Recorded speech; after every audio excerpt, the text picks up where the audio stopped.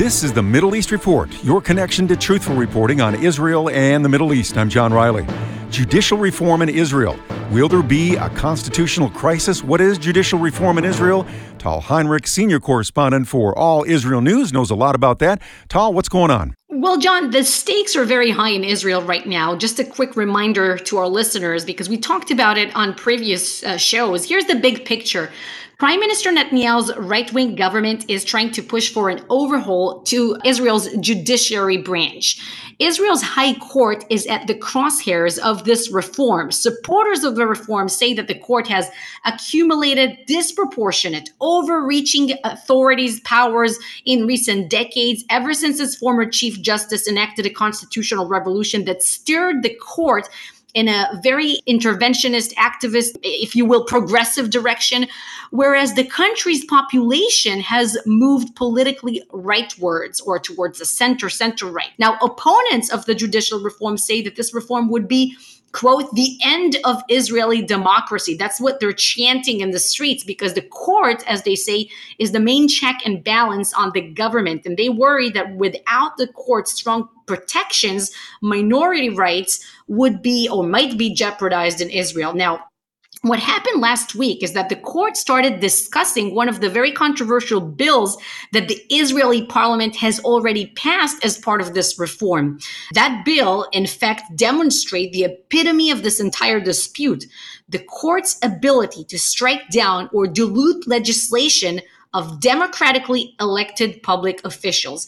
And the bill that they're currently discussing is called the Reasonableness Standard Bill. The bill is a standard for judicial review. It means that it prevents the application of reasonableness consideration in court judgment. And I'll say it in simple words. In recent years, Israeli Supreme Court justices had the authority to cancel parliament legislation or block nominations of officials, for example, not only by quoting precedents in the law or based on written laws, but also if they thought that the legislation or a certain appointment were unreasonable. And what's considered unreasonable, that's, on them to decide. So Israelis were simply glued to this very dramatic, fateful hearing that took place last week for the first time at the attendance of all 15 Supreme Court justices and government representatives, in which the justices discussed their own authority and potential limitations on their powers.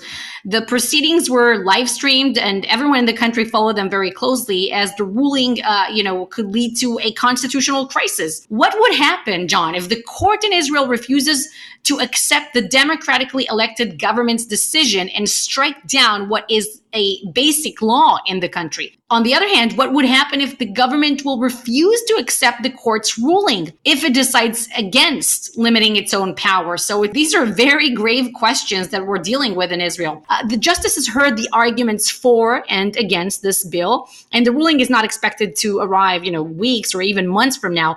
Many Israelis are on the edge with this ongoing drama. As you can imagine, they're participating in protests for the reform, against the reform. And by the way, it's not only happening within the borders of Israel, it's also taking place outside the borders of Israel. And you will notice it when Prime Minister Netanyahu is going to be here in the United States, traveling to attend the UN General Assembly and give a speech there. He will also meet with President Biden on the sidelines. And some anti-government protesters have already projected a sign on the United Nations headquarters building that read, "Don't believe crime, Minister Netanyahu." And they also said that they're planning to be in every corner. That's Tal Heinrich, senior correspondent for All Israel News. All Israel News is tracking news and events impacting Israel and the Middle East for the world's 600 million evangelicals. And you can connect with them when you go to allisrael.com. That's allisrael.com. That's the Middle East Report.